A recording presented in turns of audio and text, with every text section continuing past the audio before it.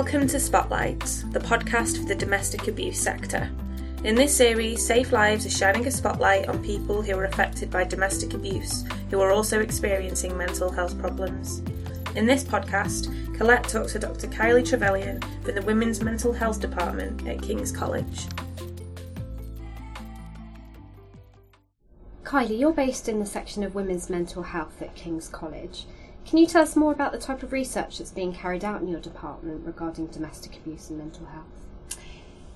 Yes, so I joined the section 10 years ago, and at that point Professor Louise Howard, who leads our section, was thinking about moving towards research around domestic violence, and in that time we've done a lot of work in that area. So for example, and thinking about where we are now, we've got some very interesting projects that are going on currently.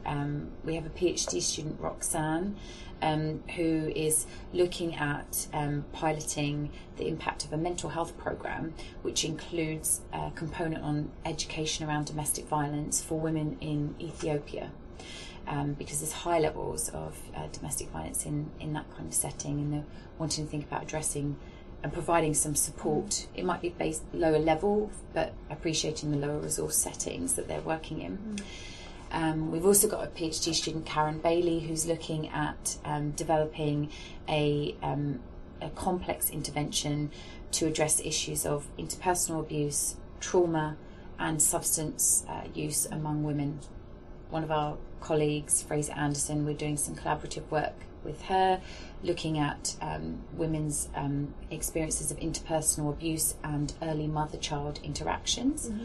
And Louise and my colleague Sian have recently been awarded a new violence, abuse and mental health network, which is bringing together experts from a range of different disciplines, and it's looking to enhance policy and research areas in this field. So I started here as a research assistant with Louise on a project which was looking at assessing, first of all, the issues around identifying and addressing domestic violence in mental health services. And I was fortunate enough within that project to do a PhD part-time, and within that I was really able to explore these issues in detail.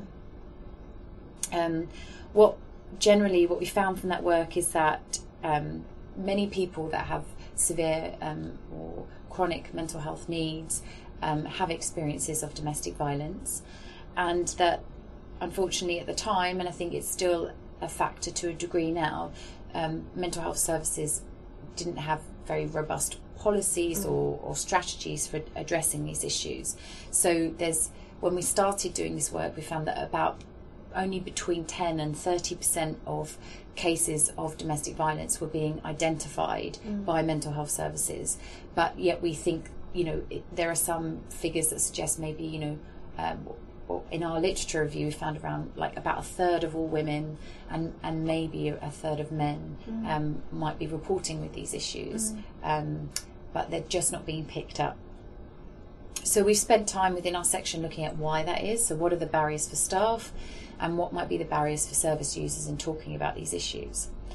I've been working on some small evaluation projects to look at how we might improve the response of mental health services based on this work. So as part to inform that, we've done some surveys with staff looking at some of their experiences of asking about the domestic violence and also responding, and we've looked at the literature to see what kind of treatments might be available for people with chronic or severe mental health problems. And at this particular point in time, there's a limited evidence base specifically around supporting people who are engaged with mental health services. But some of the things that are coming out from the reviews of the literature on interventions is the value of having psychoeducation in any kind of treatments, looking at the causes and consequences of domestic violence, but specifically having treatments that are focusing on ongoing risks.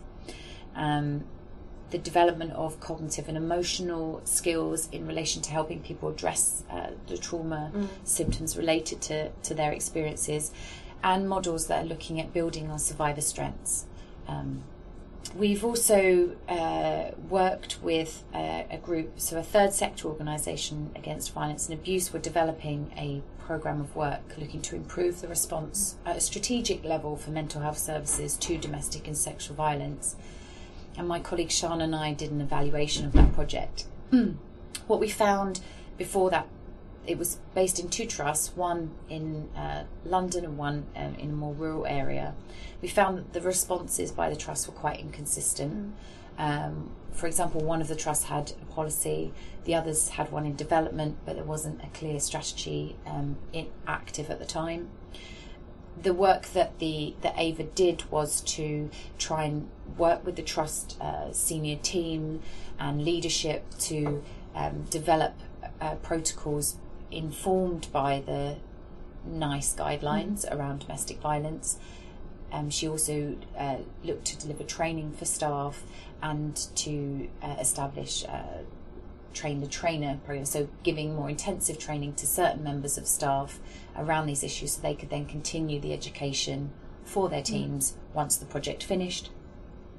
And they also did a lot of work in helping staff when they're identifying domestic violence to refer on with local specialist third sector agencies.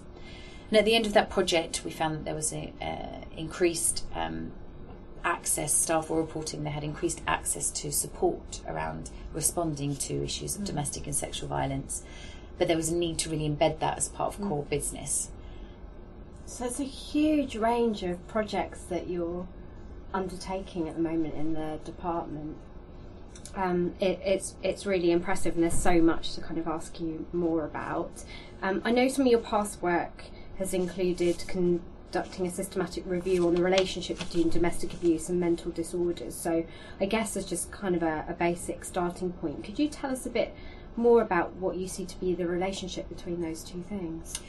Yeah, so it was a few years ago, we wanted to have a look at what was the current evidence base for this, and the ideal situation at that time would have been able to do a direct comparison between people that have mental health concerns and their experiences of violence against people who don't have mental health concerns, because that allows us to really explore, are there increased risks or vulnerabilities for these groups? So we looked at the international literature in this field, and what we found is that a kind of across the diagnostic spectrum of what we understand classifications for mental health problems, that both men and women who have experiences of mental health problems are reporting high rates of domestic violence, and they're showing increased vulnerability to these experiences when compared to people who don't have mental health problems. When we look at what the kind of causal pathways of that are,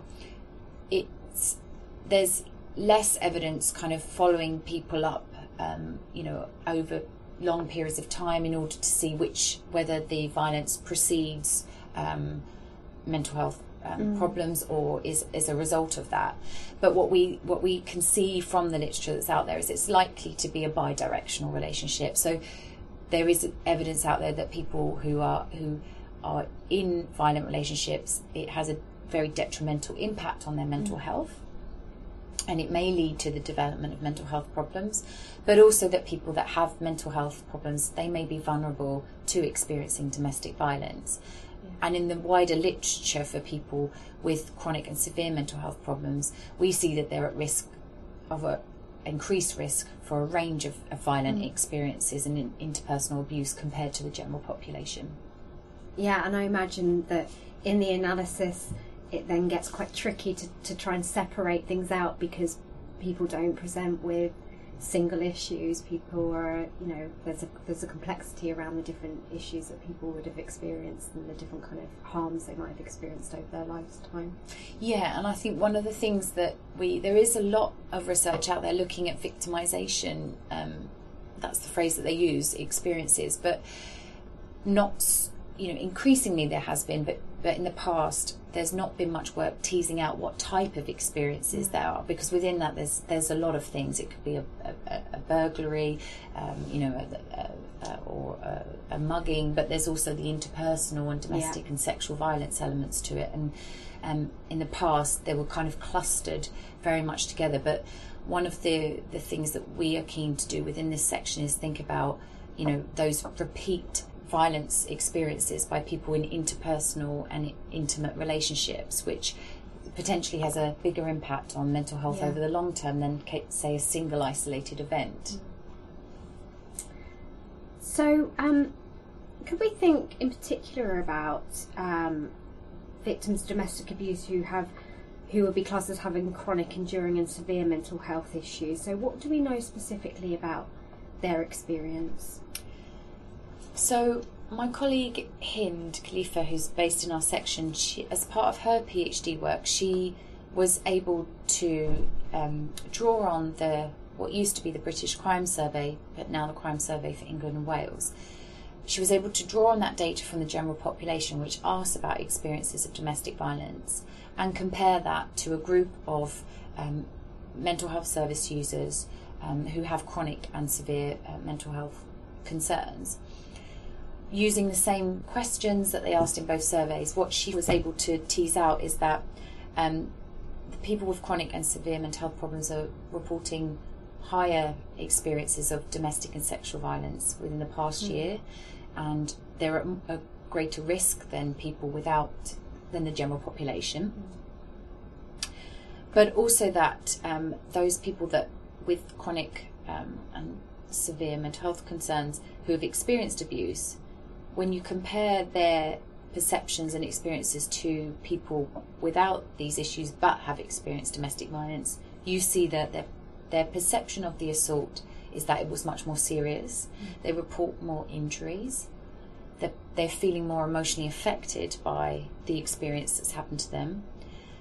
When you adjust for other factors that might influence their experiences, you find that people with chronic and severe mental health concerns are less likely to attend hospitals in response to their injuries following the assault, or seek medical attention, and that they are less likely to be implementing safety strategies in comparison to the general population. So I think there's key things that mental health services can do there to support people with these issues, to think about supporting their safety and helping them get support for their health needs in relation to this. So also thinking that for IDVAs as well, when they are working with clients, to think about risk and safety not being an absolute, but it being subjective to each person's experience. So you might have one client that's able to employ certain strategies, but another client that doesn't feel able to, and to be thinking about risk and need in that way rather than in a kind of static risk factors. And I think one of the things that I found with my PhD work when interviewing service users is that there is also a lot of stigma and shame that we might see, across people with experiences of domestic violence, but that there is that potentially, double discrimination of the concern that because of their mental health needs, they may not be believed in their narratives if they're talking to people about what's happened to them.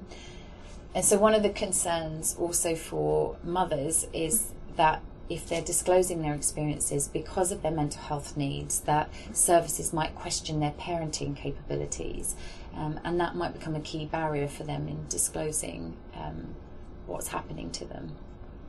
Yeah, so for the individual, they can feel like the factor that will really influence safeguarding responses is their mental health rather than, the trauma and the abuse that they're experiencing. Absolutely.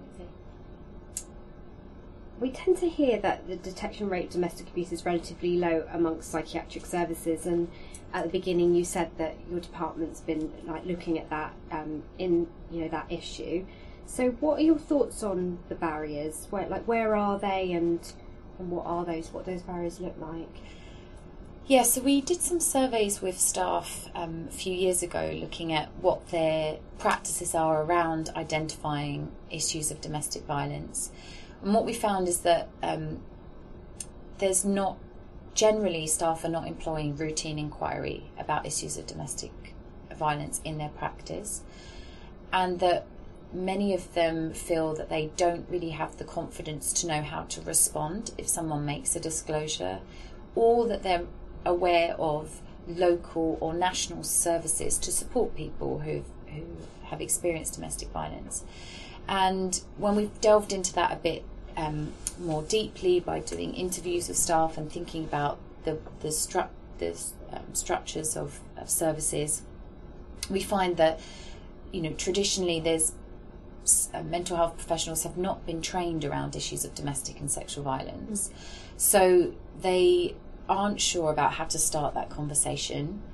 Overall, they generally know that this is an issue, and they see that it does have an impact on their well-being of the service users that they're seeing, but because they don't feel they have the confidence and skills to support them sensitively when they've made a disclosure, or to refer them to the right services, it acts as a barrier for them starting that conversation. What we've also found when we've worked and done interviews with service users and professionals together is that they talk a lot about how the current structure within mental health services is very much on a biomedical model. So the focus is on identifying and treating presenting symptoms. And the overriding focus on management of symptoms means that there's little room for exploring the underlying factors that are affecting people's mental health and why they might be developing these symptoms. So I think another issue is that there's a little consideration of the role of domestic violence in precipitating or exacerbating mental health problems within the current format of the assessments and treatment models, which means that creates another barrier to exploring these issues. You can see that mindset and that model of working, how that might play into medical professionals not undertaking work in domestic abuse or finding out more about that, because in their mind they might be thinking, if the symptoms are domestic abuse, then I might refer to a domestic abuse service, but it's not within my remit to be incorporating that into my conversations with a patient. But that's a shame, because of course, you know, a patient is the whole person, and they may really want to talk to their mental health, you know, practitioners about what's going on at home. Yeah, and I think, you know, it's encouraging that professionals themselves are, you know, they do see those limitations, and actually they do see it as part of their remit, but it actually the way that the current structures make it difficult for them to even, you know, have the time to explore these issues or the scope within that. And I think, you know, one of the things that would help these things is to think about training staff in knowing how to ask sensitively and how to immediately respond in an appropriate way, and then to get people access to specialist services. So there's a role for domestic abuse services to kind of get to know their mental health teams and to empower them, I guess, and equip them to start those conversations with people that they're seeing. Yeah, I think that can be very powerful, and one of the programs of work that we've done is try to bring the two sectors together. Also, the NICE guidelines on domestic violence talk a lot about, you know, thinking about training programs of trust, working with the voluntary and community specialist organisations to develop a training package that's informed and has the right, you know, can impart the right knowledge to professionals, but also to sort of be working with the teams to create commissioning pathways to ensure that the resources, the clear pathways are there. So, you know, as it is when we started this research, is, you know, the initial conversation isn't happening, and as a consequence of that, it's not being picked up. Service users, because of the discussions we had in the previous question, have a lot of barriers to starting that conversation, find it difficult to know how to initiate the conversation. they're also sometimes picking up on the sense from professionals that they're not so certain with these issues, and they're understanding that the focus is very much on just the symptoms that they're presenting with at that assessment. So they're not being able to help think about formulating a treatment plan or support plan for them. You were saying earlier about co-leading a project to increase the capacity of mental health trusts to effectively respond to domestic and sexual violence. So I'm just wondering what you would see as a good response by a trust. Do you have any examples of what that might look like? I think there's some key things there. One of the things that would be very useful is improved information sharing between agencies. So, having some clear protocols and methods between agencies about sharing information, because people are often engaged with many services, and in order to develop a kind of holistic, coordinated response, it would be important to be able to, share information in order to make the care plan as holistic as it should be for people. Also, I think, again, I mentioned commissioning, thinking about a coordinated commissioning response, which works across relevant agencies. So, in many settings, there are numerous local voluntary sector organisations that have been working for years in this area and are specialists in supporting people with domestic violence. And, having a commissioning pathway that staff can utilise to refer people to these services would be very important. Again, based on what we talked about, I think training is key to this. And I think again, this is reinforced by the NICE guidelines that health and social care practitioners who are involved in caring or assessing people should be trained in issues of violence and abuse and domestic violence, and should be able to feel confident to start the conversation and to know how to build a form of support around individuals, and working with those expert local agencies to develop these training.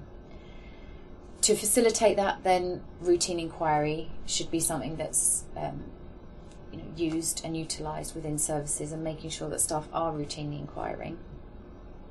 But another key part that I found from the projects that we've done is issues around documentation, and clear documentation in notes, clinical case notes, about the discussions that have been had, about the formulation of treatment plans. So there's work that's been done showing that the reporting can be quite patchy, so it's hard for people to know if they're seeing someone, what might have been explored in the past, if there's any kind of support around the domestic violence or the issues for that, and then that makes it very difficult for people to know if it's been addressed, and also for service users as well. There's a concern that they have to keep maybe repeating these traumatic experiences to many people, and not having a kind of coordination around what their plan is, and I think that would be very useful. And then finally, having a clear referral pathway.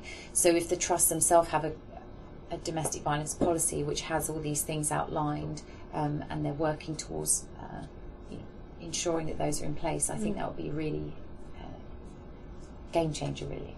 I think in terms of recording, something that we do see for domestic abuse workers, a lack of clarity sometimes around when somebody has a diagnosis of a mental health condition and what that means in terms of how it's going to impact on risk, and when there is kind of self-reported mental health symptoms but not necessarily a diagnosis, which means a care plan or treatment, and just a lack of clarity around that, both for people experiencing domestic abuse but also alleged perpetrators of domestic abuse, and that can make it quite difficult sometimes for domestic abuse workers to navigate.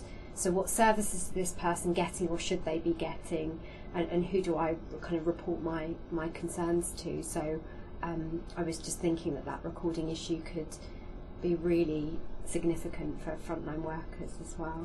Yeah, and I think, you know, with thinking about the MARACs that, you know, exist, you know, making sure there's been some work done previously showing that, you know, attendance at those meetings by mental health representatives might again be patchy in certain areas, and that would, if that was improved, that would definitely help provide and support that coordinated response and those shared learnings. And something that Louise and I did a few years ago was when we did our review of the evidence base to see what kind of treatments might be available for people with chronic or severe mental health concerns and experiences of domestic violence. As I mentioned, there was a limited evidence base there, but we saw some good developing work from primary care settings and also the community about domestic violence advocacy. So we looked to adapt a model and to implement that within mental health services. So we had some IDFA services within the local community with around the same area as the mental health teams that we were working with. And what we did is second a couple of the IDFAs to this project. They received some training from our team early on about how to support people with more chronic and severe mental health problems.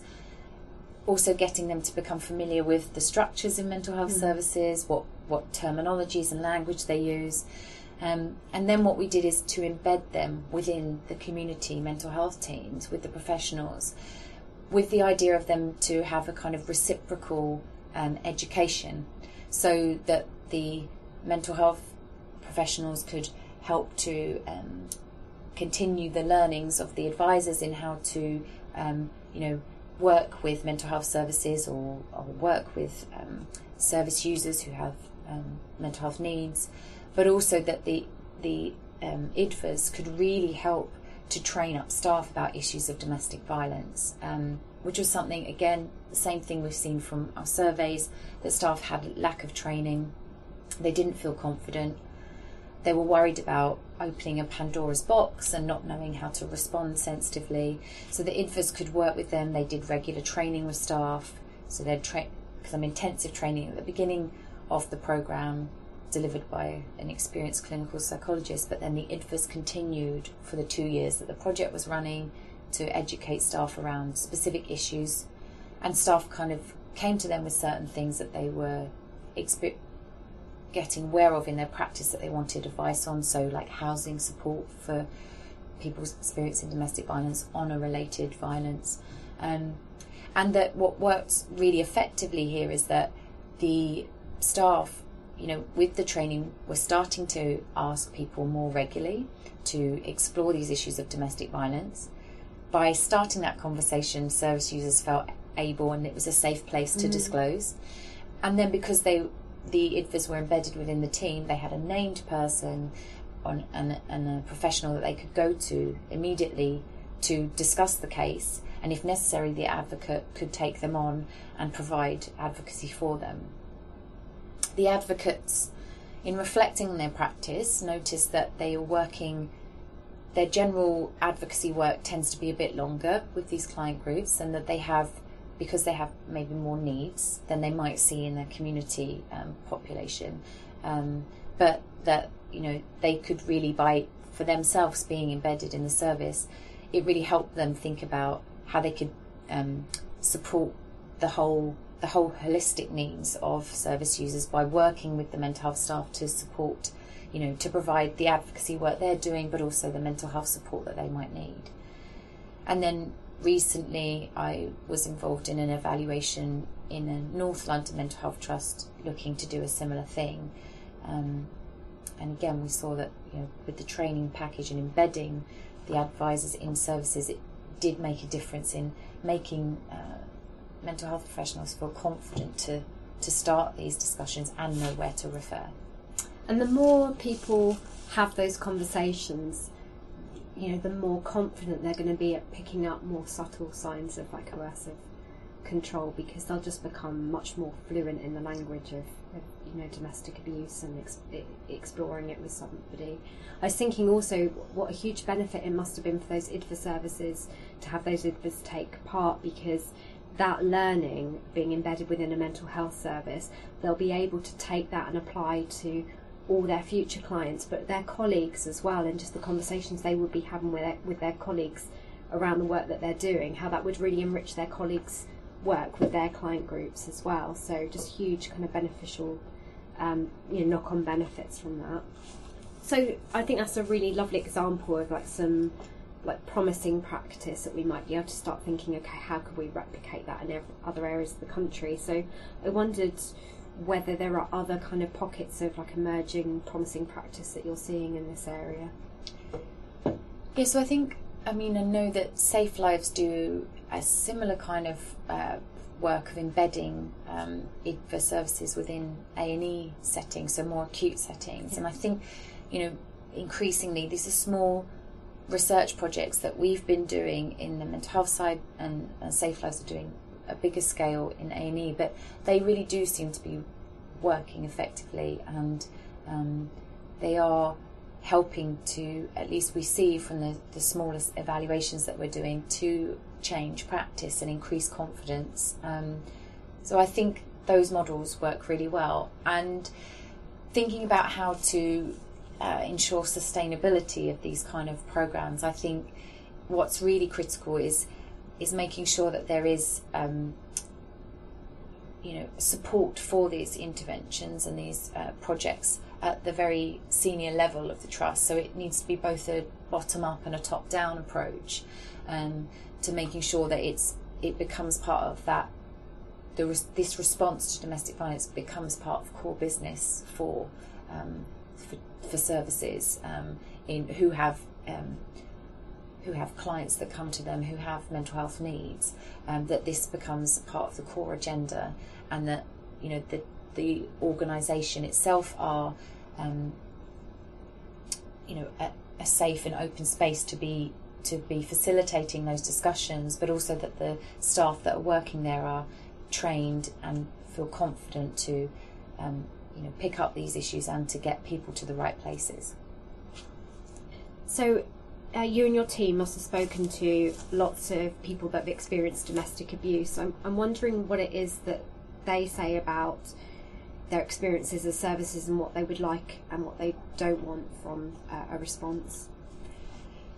Yeah, so what we see is that service users do want their health professionals to be asking them about experiences of domestic violence. And I talked before about needing someone to initiate that conversation. We see from the literature that people who have experienced violence feel more confident to disclose to a health professional than, say, the police or other services. So the health sector are a critical person to be starting and helping to facilitate disclosures. What service users want is that, for staff to be asking these questions, but also to be acknowledging, to be aware, coming to that point again about training, to know what domestic violence is and how that manifests. So people have said that, professionals have come to see them when they're at home or with their partner or the abusive person, and that they haven't picked up on those behaviours. You talked about the coercive control. There's more subtle behaviours of maybe being missed sometimes. Also, by staff talking about these issues, people have told us that sometimes it's been hard for them to identify that they're experiencing these things because of those subtle coercive behaviours. It can be very hard for people to understand what's happening, and particularly we see that abusers may often tell people when they've got mental health problems that this is just all in your head and this isn't really happening and you're unwell, and so they start to really question whether this is happening. But if staff are able to talk to them about, this is what domestic violence is, these are the kind of behaviours, is this something, we know it affects a lot of people, is this something you might have experienced, I think they feel is very important. But interestingly, although service users are quite identify the importance of starting this discussion.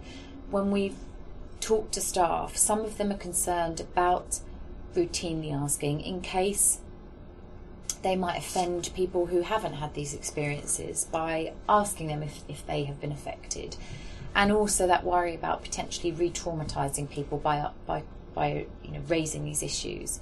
But the service users themselves tell us that actually they want to talk about it, and for those that don't have these experiences, they recognise that this is a factor that affects many people and it has an impact on their well-being, and so they wouldn't feel offended if they're asked these issues, and actually they think that it's important that it is routinely asked. So I think that's an important point to convey to professionals, that both those that do and don't have those experiences think it's important to be raising the topic. In relation to this is what the evidence base currently suggests to us, and we've done we have engaged with many service users, but there are still some groups who aren't represented both in the research literature, and that's thinking about sort of transgender groups. When I talked about the prevalence figures earlier, and there is a lack of literature around there for these groups within the context of mental health service users or people with chronic and mental health needs. But we see from some of the literature in the general population that these groups are particularly vulnerable to these issues. And similarly, some other marginalised groups are maybe not so well represented in the research that's out there to date. Increasingly, there is a focus on these groups and trying to get a better picture of their experiences, but it's still something that needs to be worked on. I think it's a really good point that we're thinking about victims of domestic abuse who are experiencing mental health problems as a hidden or marginalised group, but they're not a homogenous group, and within that there'll be people that have other factors which put them at even further disadvantage and make them even more removed and hidden from services because of these other factors around their identity. So there's a couple of projects that King's College are involved in which sound really, really interesting. So I wanted to ask you a bit more about them. So the For Baby's Sake programme that you're involved in, and also Lara, could you tell us a bit more about what those are and what they aim to do? So the For Baby's Sake programme is being implemented. It was developed and implemented by the Stefano Foundation, and they have recognised they're thinking about this idea of kind of adverse childhood events and the impact that can have over the life course and affecting the children's future families. So what they did as part of this programme is bring together experts in the field, experts who work with supporting women overcome their experiences of domestic violence, also bringing together the experts that work with men who are using violence in intimate relationships to think about developing a treatment model for them, and then also bringing in early intervention practitioners and experts to think about how to best support the development of young children. So the programme is a 2-year intensive programme where these 3 types of treatment models have been brought together and developed into a very comprehensive treatment model, which is currently being piloted with groups, 2 teams in different settings, in urban and a more rural setting in England, and they are working with families where the mum is pregnant and the biological father is someone who's been using violence in the relationship, and they do intensive therapeutic work with mothers and fathers separately. If it's safe to do so, at some point in the programme they might do some work together, and then they're also looking at trying to help both mothers and fathers with their interactions and relationship with their children, because whether the programme takes the approach that people may or may not want to stay together, but they are both coming to the programme because they want to be co-parents in the child's life, and it's they're trying to develop a programme of work that will lead to ending the violence and improving the support and for the emotional and physical development of the children.